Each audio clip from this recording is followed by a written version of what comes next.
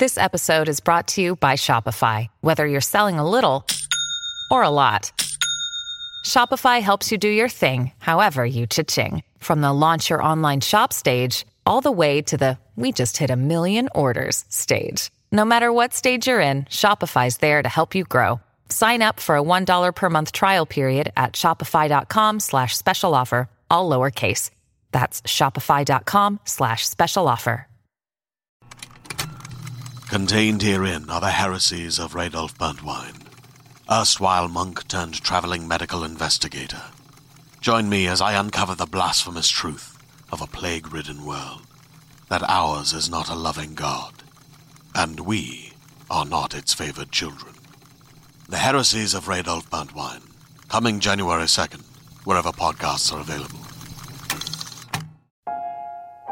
Welcome, friend. Follow me. We're going somewhere dark, somewhere dangerous. Most people would never dare enter the place we are going. There's no telling what horrors we'll find, what terrors we'll uncover. Don't say I didn't warn you.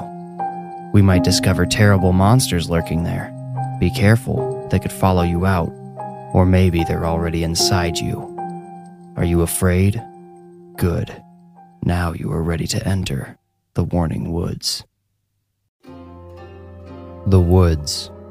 What a mystery. What lies within the dense trees and foliage? Last spring I learned you can never know for certain. Gordon Thomas is the first person I remember coming out of the woods a changed man, and I don't mean in some spiritual self-discovery sense.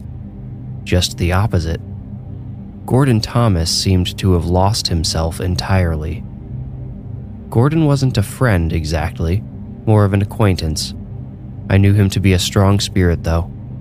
He often came into the smoothie bar where I work with someone he was about to take on a hike. That's what he did. He guided people on long endurance hikes through the woods. He was the crunchy granola type, and at 6'6" and a lean 230, he made people feel safe out there in the wilderness. Gordon always had a big energy about him. The whole vibe in the smoothie shop would shift when he came in. People were quicker to smile, laughed louder and harder, and complained less. He just had that kind of influence. It's what made it so sad to see him afterward. The owner of the smoothie bar, Kirsten, told me the news when I clocked in for my shift one morning. "Did you hear?" she asked. "Gordon took some guy out on a hike and came back alone. I guess he almost got arrested, but they don't know if the guy's dead or not." "What? Why would Gordon kill someone? The guy must have run off alone or something, right?" I asked. "Nobody knows. Gordon is, well, he's not himself. I actually saw him on my way here, just wandering down the sidewalk," Kirsten said. Gordon wasn't one to wander. He always walked with purpose, smiling and waving at anyone who passed by. Although I supposed he would be understandably glum after losing a hiker. Even if they found the guy alive, the incident wouldn't be good for Gordon's business reputation. "Weird. Something must have gone really wrong," I said. In the coming days, I learned the situation was far worse than Kirsten made it sound. Apparently, Gordon had emerged from the woods, sans customer, wearing a blood-soaked shirt. Someone reported seeing him walking through town and the cops picked him up. They tried to interview him, but he was basically unresponsive. He gave short, nondescriptive answers to every question. A test determined the blood on Gordon's shirt belonged to him.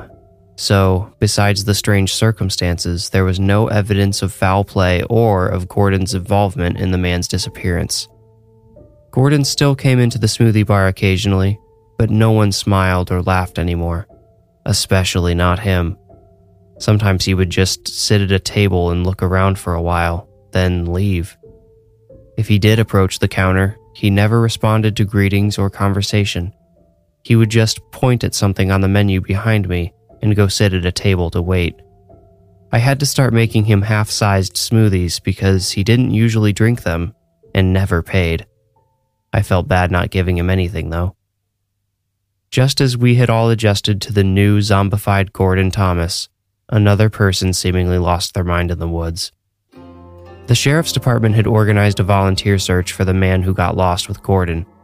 They planned and executed a thorough search of the woods. However, when they did a head count at the end of the day, they came up one short. It was the librarian, Heather de Alma, Kirsten told me the following morning. She had been part of the search party. She wasn't there at the end. No one saw where she went? I asked. Well, that's the thing. We were supposed to stay buddied up the whole time, but Heather's partner said he wasn't able to keep up with her. Rather than wait around for him, I guess she took off on her own. Sounds like Heather, I said. It was true. Don't let the librarian title fool you. Heather was no mousy bookshelver. I heard Heather had been a Marine at another time, but now enjoyed the quiet, slower pace of the library. Or maybe she needed it. She was headstrong, boisterous, and wouldn't put up with any nonsense. I wouldn't have put it past her to break away from a less capable search partner and try to be a hero. There had been a small effort to locate Heather that night, but the deputies called it off once it got dark. They didn't want to lose anyone else. They launched another search in the morning, but there wasn't much of a turnout. Honestly, I think we all expected Heather to come marching out of the woods carrying the missing man over her shoulder. She would come out of the woods on her own 2 full days later, but she didn't bring anyone with her. Much like Gordon, she had changed. Her face had become expressionless. If she spoke at all, she did so in a hushed whisper. Her knuckles were bruised, and she had scratches all over her arms, too. She had clearly been in some kind of altercation. The police thought the scratches looked like they came from a human. The public wasn't supposed to know that, but someone concerned about what it meant for our community let it leak into the gossip. After a couple of weeks without any news about what had happened to Heather or the missing man, the buzz kind of fizzled out around here. News of the 2 incidents, along with plenty of rumors, had spread to other communities. People stopped coming to visit or hike. It felt like life had come to a standstill. Every day felt the same. I suppose I was bored and maybe a little suggestible when a coworker pitched a wild idea. A stupid, dangerous, wild idea. Let's go find that missing guy, my coworker Brandon suggested on a Saturday morning. We only worked together on Saturdays since Kirsten liked to take weekends off. Still, we got along well and always had a good time together. An entire search party couldn't find that guy, but you think the 2 of us could? I asked, not fully taking him seriously. Yeah, why not? Anyway, it would just be for fun. To mix it up, you know? It'll be just like a hike, but with a purpose. Brandon's excitement got to me. I hadn't done anything adventurous since Gordon's incident, and I certainly hadn't gone near the woods. Enough time had passed for me to forget the haunting energy that had fallen over the town in those days. I wondered why I hadn't already done anything to break up the monotony. All right, I agreed. We'll do it tomorrow. I'll come get you at 10. I rode my mountain bike to Brandon's duplex at 10 the next morning.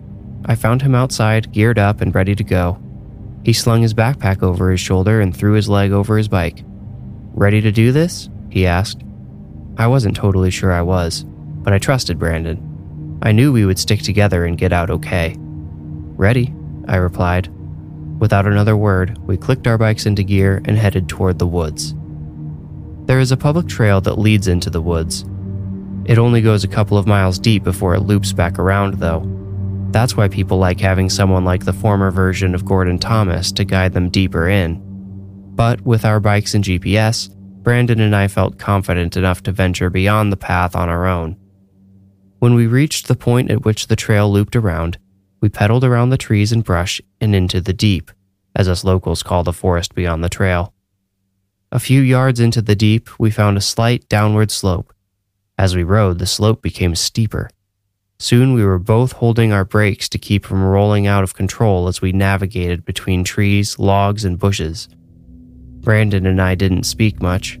It took all our focus to stay upright and not collide with anything. Eventually, the ground leveled out and we seemed to reach the base of the hill. Did you know our town was built on a mountain? Brandon joked as we caught our breath. How are we going to get back up? I asked seriously. Brandon's face lost some of its light. He looked back up the hill. I guess we'll need to save some energy, he said.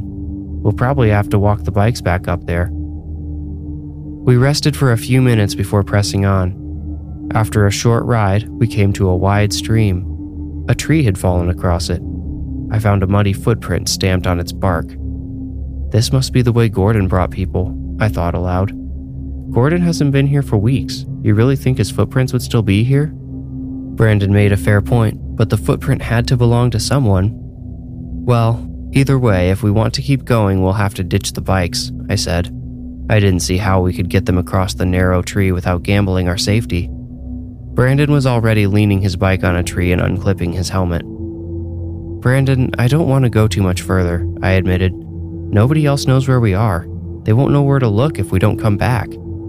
Don't worry, we'll stick together, he replied. We crossed the stream and continued for a while on foot. With no trail to follow, the best we could do was follow the sun and see where it led us.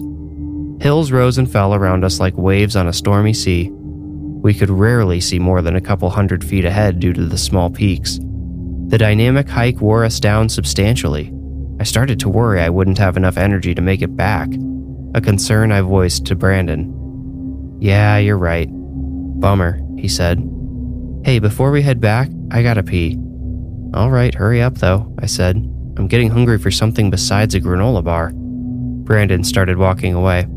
Hey, where are you going? I asked. I thought we were sticking together. What, do you want to watch me take a leak? Just sit tight, man. I'll be right back, he replied. He walked up a slope and disappeared behind a wide tree at the top. I waited. I probably waited longer than I should have. After almost 2 minutes passed without a sound, I called out. Brandon? No response. I rolled my eyes. It would be just like him to pull this kind of prank on me. I didn't want to give him the satisfaction of scaring me, but I had a sneaking feeling that something bad had happened to my friend. You'd better get ready for a quick punch in the gut if you're planning to ambush me, I said as I approached the tree Brandon had used as a bathroom. I put up my guard and went around the tree. No one jumped out at me. No one was there. I couldn't see Brandon anywhere at all. I called his name a few times without a reply. I examined the base of the tree, and I could see where Brandon had urinated, but the liquid trailed off into the leaves. Then I noticed the drag marks. 2 even lines had been carved through the leaves and dirt. They went all the way down the slope and then around another hill. That's as far as I could see from my vantage point. I knew I couldn't leave him, but I couldn't help but fear whatever took him might take me too. Before running after him, I pulled out my phone to call for help. No signal. I guess we had lost service when we went down that enormous hill. As quietly as possible, I followed the drag marks. They continued around the next slope and over another. I was sweating heavily, but not from the activity. My body shivered and trembled with nerves. My panic increased when I noticed a few drops of blood beside one of the drag marks, and then I found one of Brandon's shoes. From the top of the next hill, I saw something I hadn't expected. A house. A rough log cabin, to be more accurate. It looked handmade and unstable, but not very old. Some of the wood still had a fresh, bright color of young wood. The drag marks, and a thickening blood trail, led straight to the cabin's front door. I had been expecting to find some terrible animal at the end of the trail. I thought it might be something I could shoo away and rescue Brandon if he was still alive. Although I should have, based on the rumors about Heather DeAlma's wounds, I hadn't considered that I'd face a human adversary if I tried to intervene. A human adversary who had silently overpowered my friend and dragged him through the woods. I wondered if there might be more than one. I crept from tree to tree, circling the cabin and paying close attention to its windows. I didn't want to be spotted. Coming around the back, I noticed a tree standing only a couple of feet from a window. I took a deep breath, trying to steady my racing heart, and began my approach. I froze for a moment when I saw something move in the window. It was white like a sheet, appearing one moment and vanishing the next. I crawled the last few feet to reach the tree. I could hear someone talking on the other side of the window. He had a deep, lilting voice, It sounded clownish, insane. It was hard to make out every word, but the first sentence I understood chilled my blood. "Just a prick to cure the sick," he said in his sing-song cadence. Then he asked, "Are you ready for your medicine?" I waited to hear a reply. Horrific as it would be, I expected to hear Brandon's voice. But there was no reply. No one else spoke before the man childishly exclaimed, "Oh goody, then let's get started." I felt a palpable urgency in the air. Somewhere an invisible clock was counting down and the bell was about to ring. I had to poke my head out from behind the tree to see through the window. I saw a dirty white lab coat as wide as a ship's sail. The man wearing it was hunched over something on a table. I couldn't see what it was at first, but when the enormous man stood tall and stretched, I saw Brandon lying on the table in front of the man, unmoving. Brandon's captor stepped away from the table to do something out of my view. With him out of the way, I got my first full look at Brandon's situation. His shirt had been removed and was being used to prop up his head like a pillow. His eyes were closed, and his mouth hung open. Blood from the gash in his forehead had trickled down his chest, which I was grateful to see rising and falling. His feet and hands were bound to the table. The man who had tied Brandon up returned to the table side. This time he took a position near Brandon's head instead of his feet. He held a small hammer in one meaty hand and a long, pick-like object in the other. I couldn't overpower the man. Of that I felt certain. His hands were the size of my face. His back looked as wide as my arm span. He looked like a human monster. But this was it. I had to decide whether to witness whatever horror he intended for my friend, or to intervene and potentially become a victim myself. The man placed the pointy end of the pick at the corner of Brandon's left eye. I made my decision. I pushed away from the tree and ran to the door. I had to stop him. As I rounded the corner, my foot sunk into some loose dirt and I tripped. I yanked my foot out of the hole, spraying myself with dirt. When I wiped my eyes, I saw something bright near my freed foot. It looked like the sleeve of a blue coat. I heard a sharp clink that I'll never forget. It was accompanied by a gurgling grunt. I was too late to save Brandon. Now I had to save myself. I ran. I didn't try to be quiet or careful. I sprinted, taking full advantage of the adrenaline coursing through me. I crossed the stream and found our bikes, but left them where they were. I didn't want to be slowed down as I climbed the hill. Once I reached the top, out of breath and nearly exhausted, I called for help. The police came, along with some curious townsfolk who had seen all the emergency vehicles rushing to the woods. I led everyone back down the hill where we made a shocking discovery. I was wrong about being too late to save Brandon. We found him a few yards from the base of the hill. He was sitting next to our bikes, flipping one of the pedals idly. "Brandon?" I asked. He looked at me as if he recognized his name, but he didn't recognize me. I could tell by the way he stared right through me. He looked around at everyone else with the same blank gaze. Red filled his eye and trickled from the corner as if he were shedding tears of blood. Some people stayed back to help Brandon while I led the deputies to the cabin. I didn't want to go back, but the cops wouldn't let me stay behind. I guess they wanted to keep an eye on me and keep me away from Brandon. Once we located it, the police surrounded the cabin and ordered the man to come out. He didn't respond. They closed in a little tighter and one officer approached a window. "It's empty," he said. I couldn't believe it. Had the man heard us coming and gotten away? I heard a rush of crunching leaves behind me and spun around. The giant was lumbering towards me with the bloody pick raised above his head. His lab coat, stained with blood and dirt, flapped wildly around him. I stumbled back and fell. A thunder of gunfire erupted all around me. The man barely flinched as bullets tore through him and splashes of blood burst from his chest and stomach. He got all the way to me before his nose exploded and he finally collapsed. I had to roll over to avoid being crushed. As I'm sure you've guessed, the body of the missing man was dug up from the shallow grave I had tripped on. Gordon, Heather, and Brandon have never been the same. Doctors and surgeons have tried to undo the damage done by the maniac in the woods, but failed in all 3 cases. Fingerprints revealed the man's identity as Frank Heron, a disgraced professor who had been fired after spreading some controversial ideas about old-fashioned medical practices for mental patients, including ice pick lobotomies. It seems, although we'll never be certain, that Frank had built his cabin in the woods to study these practices on his own and prove he was right. He had clearly gone insane. Unfortunately, he wasn't stopped before spreading insanity to others. Gordon, Heather, and Brandon.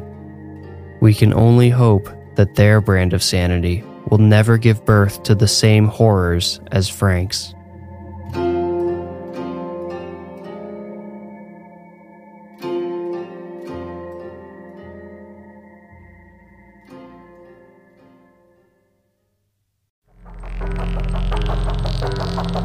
You made it out.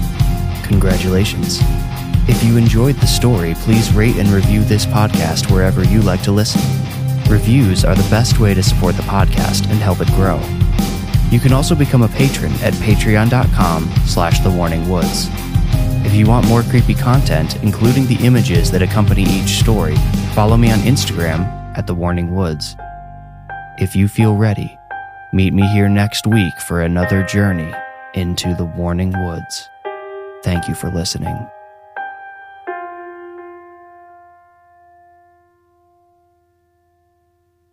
Hey there, this is Justin Bartha. I made a funny new podcast, King of the Egg Cream. It has the greatest cast in the history of podcasts with actors like Louis Black. I'm torn by my feelings for 2 women. Bobby Cannavale. You can eat it, or if someone hits you, you can put it on your cut. Melanie Linsky. I wonder what these marvelous things are that look just like boiled chicken feet. Jason Ritter. I can break things and pick locks and kill people. Michael Stuhlbarg. The whole point is to inspire people that they should make themselves better. Ari Grainer. No, don't whet its appetite. What are you, an idiot? Me, Justin Bartha. That's not just any egg cream, that's a Lemke's special. And all narrated by the hilarious Richard Kind. This is the story of Harry Dalowitz and how he rose from nothing to become New York's King of the Egg Cream. So if you like funny true stories, come listen to King of the Egg Cream, available wherever you get your podcasts.